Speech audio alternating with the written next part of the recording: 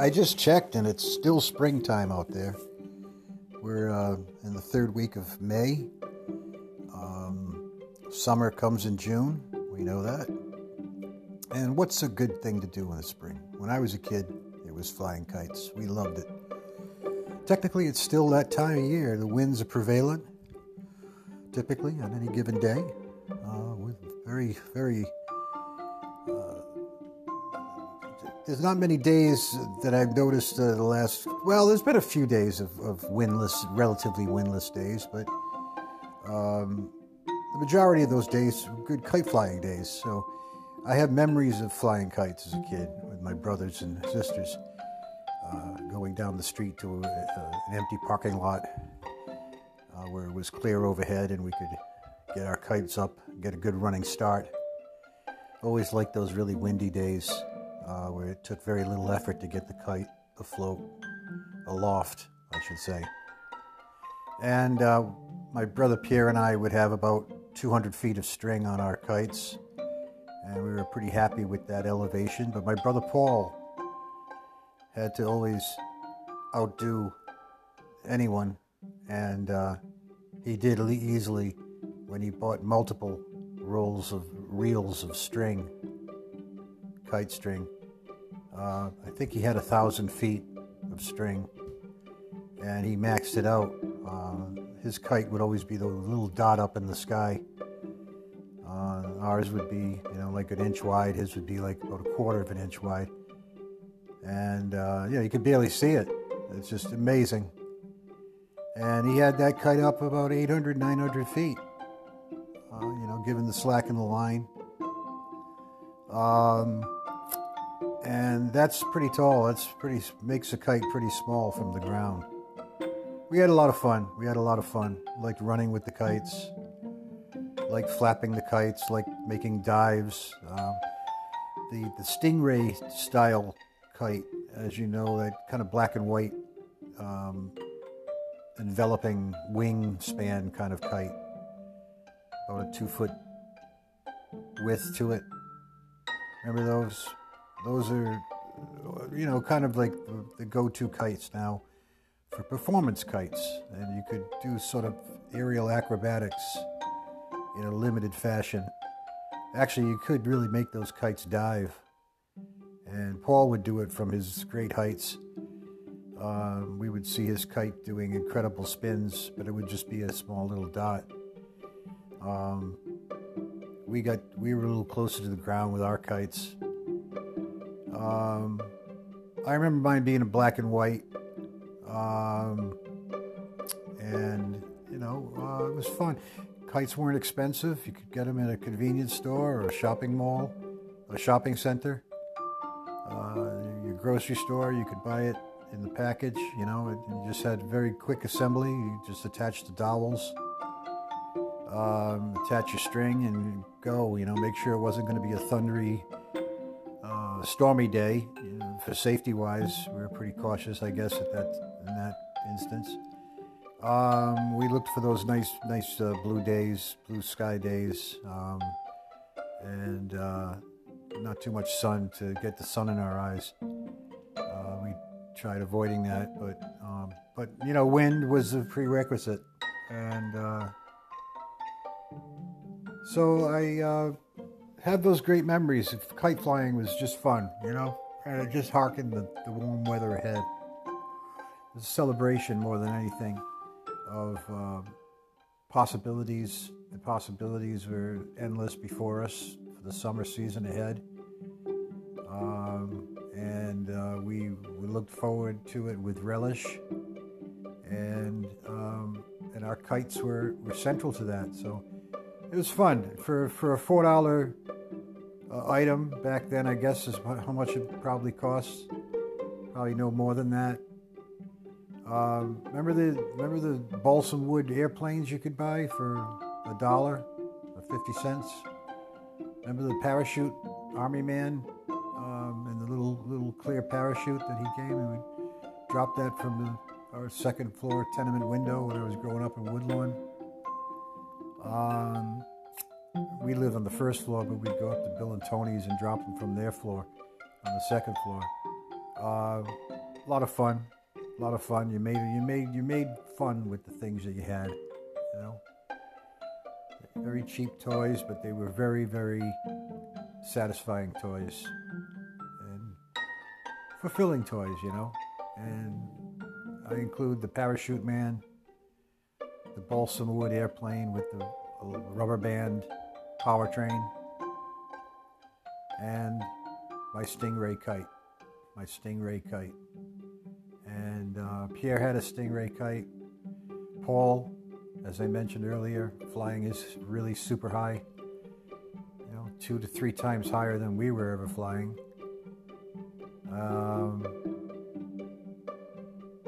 I guess I didn't have the money to buy the extra string. And Paul did, He had his paper route. I guess I didn't have mine yet. I'm talking about when I was like maybe 8 or 9 years old, 10. So kites, wind up, balsam, assemble it yourself airplane with the red markings on it. You know the one I'm talking about. And the little parachute man, the little plastic army man on the parachute, descending into the unknown, which was the driveway to our Pawtucket Woodlawn home. Triple decker in Woodlawn. So we had a lot of fun, and spring harkens it all. Brings back memories, just like it did before I did this segment. I didn't really know what I was going to talk about. I said, let's talk about spring and kite flying. And that's just what I did. I hope you enjoyed it.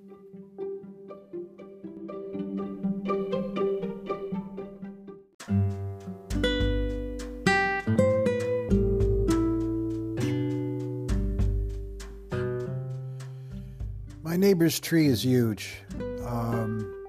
It's almost like twice the size of my backyard tree, which is my largest tree. Largest tree on my property is in my backyard. It's a maple, Norway maple. And Gary, my neighbor across the street, has a very large, sprawling Norway maple. I'm going to pin it at around 50 feet wide and by about, it's got to be, it's got to be about 60 feet, 70 feet high. And actually the width of it is probably more like 70 feet. It's a round tree. What do trees do for us? Well, they suck in the bad stuff and breathe out the good stuff. They suck in the carbon dioxide and they breathe out oxygen. Just a great design that God has created. They also are great homes for our little animals, squirrels and chipmunks alike, and birds. There's so many birds and squirrel nests. And one year, not too long ago, I must have had 6 or 7 squirrel nests in my front trees. And I looked around the neighborhood. I didn't see a lot of nests in any other trees. They preferred my trees. I felt kind of honored. So the insects, all the things that trees provide, and they provide us with shelter from the sun when it's beating down a little too hard on these hot summer days coming up, to the sheltering from the rain. Keeping us dry. I know it can rain out forcefully for a good hour before my trees start dripping water. They absorb so much water. They're hungry for water, I guess, and the leaves just soak it up or hold the water. And eventually it comes raining down. It's not going to hold, it's not going to hold forever. Our trees are God's way of telling us that shelter is available. You should seek shelter when you need to. You should glorify in the foliage and the blossoms that some of our trees provide. from the budding, the green buds and noses that fall throughout the season, to the leaves falling gloriously in the fall and providing us with color and pageantry. And in many parts of the country, not just New England, although New England is noted for its beautiful fall foliage and myriad of colors. So I can't stress more so the importance of the arboreal beings that are part of our lives. The trunk full of wonder and mystery, simplicity and complexity all rolled into one is the living tree. I hope you're near trees. I hope you have a tree in your yard or two. Small one, large one, maple, oak, cherry blossom, dogwood. My brothers and sister, my brother's house has a beautiful, I think it's a Korean dogwood tree, just beautiful. Beautiful flowering tree. It's past its bloom. We're already in late May, coming into June in the next couple of days. Tomorrow is Memorial Day. Let's remember our fallen soldiers who fought bravely for our country, number one. And I know it's not Arbor Day, but let's also think about trees and what they provide for us. Shelter, pleasing aesthetic, shade, coolness, dryness, up to a point, overall beauty, shelter for other animals besides us. Just knowing that they're there is almost enough. I always like looking out my backyard window and seeing my trees and my well-manicured young lawn, and I thank God that, you know, I have a pretty good situation here in Pawtucket. Small house, larger yard.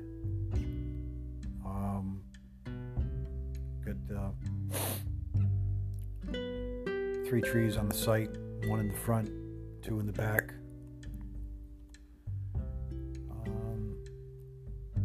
And they're there for us, our wonderment. They're there for us for our further understanding of nature. They're there for us for permanence, for a sense of history, for a reassurance of the future. The color, the richness of the green in the summer and the variance of the colors in the fall, and the bareness of the tree in the winter. Light filtered through the branches, cascading down upon our faces. Snow accumulating on the branches in the dead of winter. Green with foliage and rich and moist at the height of summer, if it's not too dry of a summer. Trees are resilient. They bounce back. They hold their moisture as much as they can, give it off when they need to. So the tree is a perfect organism. And again, no matter what species you have, no matter how large your trees, a tree is a tree is a tree. Maybe that's why the Christmas tree is so important for us. It tells us about life being an evergreen, always green, always full of life, even when cut down for our home decoration. What else is a tree? A tree is a poem. A tree stands still, stays still, doesn't move, but is moving.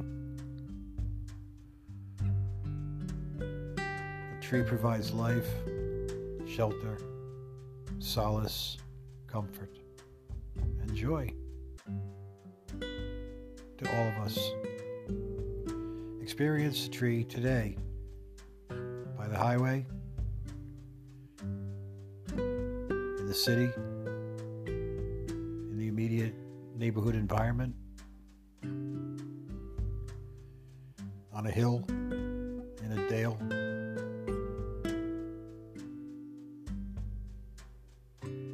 Maple, oak, walnut, chestnut, elm. Rhode Island lost a lot of its elm trees 50 to 100 years ago. Tragic, beautiful tree. The elms, there's just a few of them still standing. Some of them are on the lawn of our state house. They've been tried to bring them back, but it was really not a successful campaign. And I don't know if there's any single elm tree still there, still standing on our state house property, which is pretty big. And trees are resilient. They can take it. Our tree in the front, one of them had to be taken down, but another tree just keeps surviving. And it's a busy, semi-busy side street here in Pawtucket. Hunts Avenue is, with cars going by and trucks going down, large trucks sometimes, trucks that I think shouldn't be coming down the road, coming through, trudging on through, picking off branches as they drive by. It's amazing what these trees have taken. And they've still shown beauty every season. I look out my window now, besides seeing Gary's used tree, the 70-footer that's in the back of his yard. I see other trees. And my front tree by my driveway, which is about half a tree left, still shows its glory when it needs to. And this time of year, we're in a full leaf mode. The buds have born into small leaves, which have grown larger and larger. Settles the weight of the tree down, gives the tree weight as well as color. The verdant green is just too incredible to behold. Let's appreciate our trees out there. Recognize a tree when you go by it. Recognize its beauty and its enduring quality that give us that sense of history, belonging, presence, and hope for the future. Hope for the future.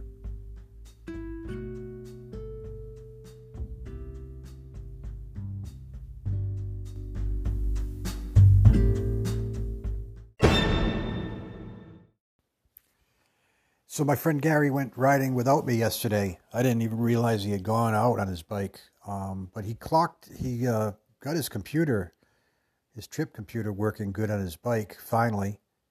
And he clocked it at 13 miles, the route we usually take when I ride with him. And I'm hoping today we'll ride, because today is a beautiful, gorgeous day. It's already 80 degrees out almost, just about. And I think we're doing for a nice Rhode Island, nearby Mass ride. It's been a few weeks since I've been on my bike. Went one day back in May on a really warm May day. It was a great ride. I'm not sure if I talked about it on one of my podcasts, but it was a good, satisfying ride, And I get back not too tired. I wind down my ride as I approach back to my Pawtucket home. 13 miles isn't the biggest trip. that we've ridden, but we've done, we've probably averaged that 13 miles on our, if I was to aggregate out our trips, it would equal the average one being 13 miles. And where does that take us? Well, we leave Hunts Avenue, we turn on Perrin, we go all the way to the end of Perrin, take a right on Central, head down Central Avenue, past the hardware store, Rocky's Ace Hardware in Seekonk, and we're in Seekonk now. We take a left on Newman Avenue and an immediate right on Pine Street. And we take our Pine Street ride through Seekonk to Brown Avenue, the next main intersection. You could go straight or you can go right. We go right. We take that Brown Avenue, past Caratunk Wildlife Refuge, Rhode Island Audubon Society. And it's in Massachusetts, but it's the Rhode Island Audubon Society. Great hiking in there, by the way. Great riding, I guess. I haven't taken my bike in there in ages. It's been years since I rode in that park. But it's a great refuge, and it's a great ride, and it's a great place to go if you want to check out birds and wildlife and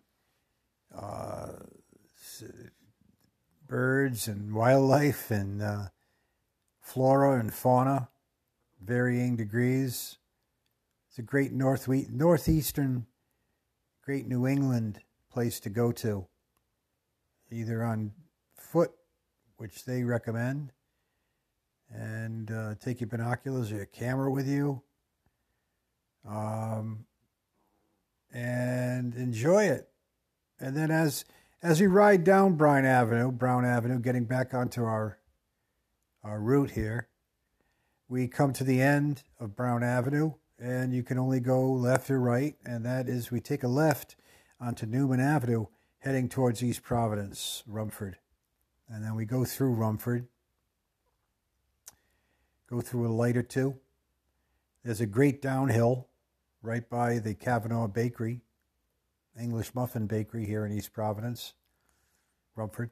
And we take it down all the way through. We take a right on Wilson Avenue, and that's the grueling uphill climb. Doesn't look like much, but it's quite a labor. It takes a minute or two to get up the hill. And once we're there, we're up into the Pawtucket Plateau, I guess, maybe you call it that. And we ride, take a left onto Newport Avenue, and then take the left fork, which I believe is either Pawtucket Avenue or Pleasant Street.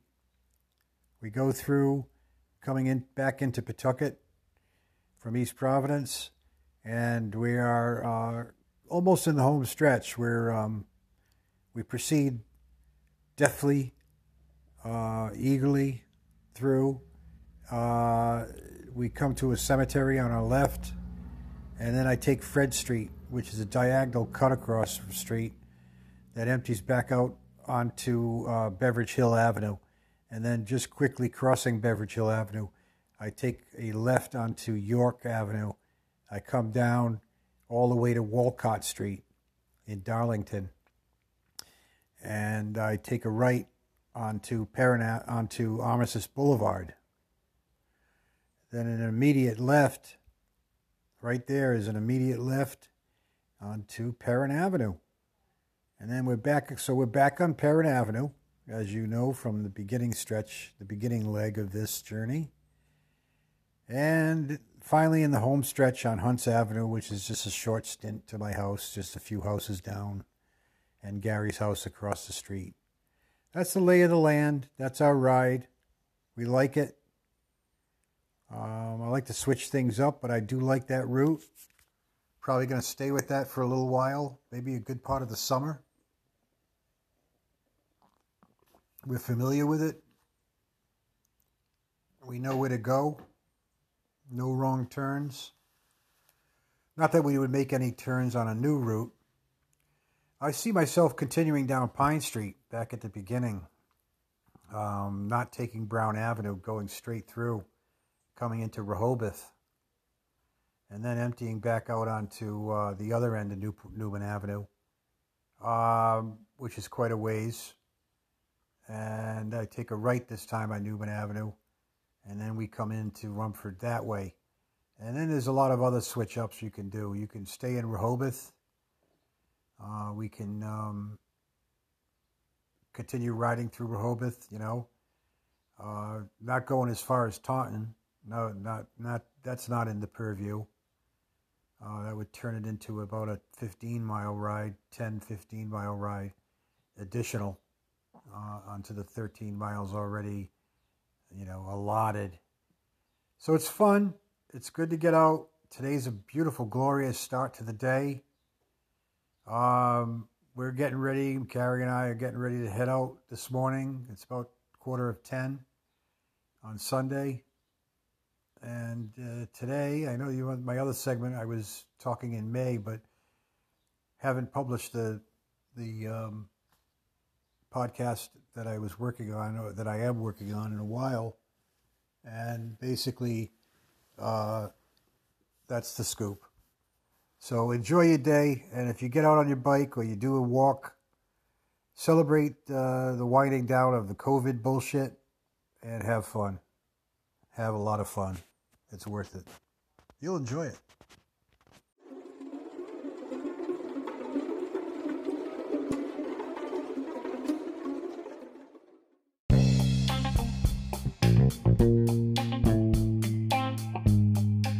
On today's Talk Me Some Art and Other Stories, let's go fly a kite. I can't get enough of trees. And my bike ride.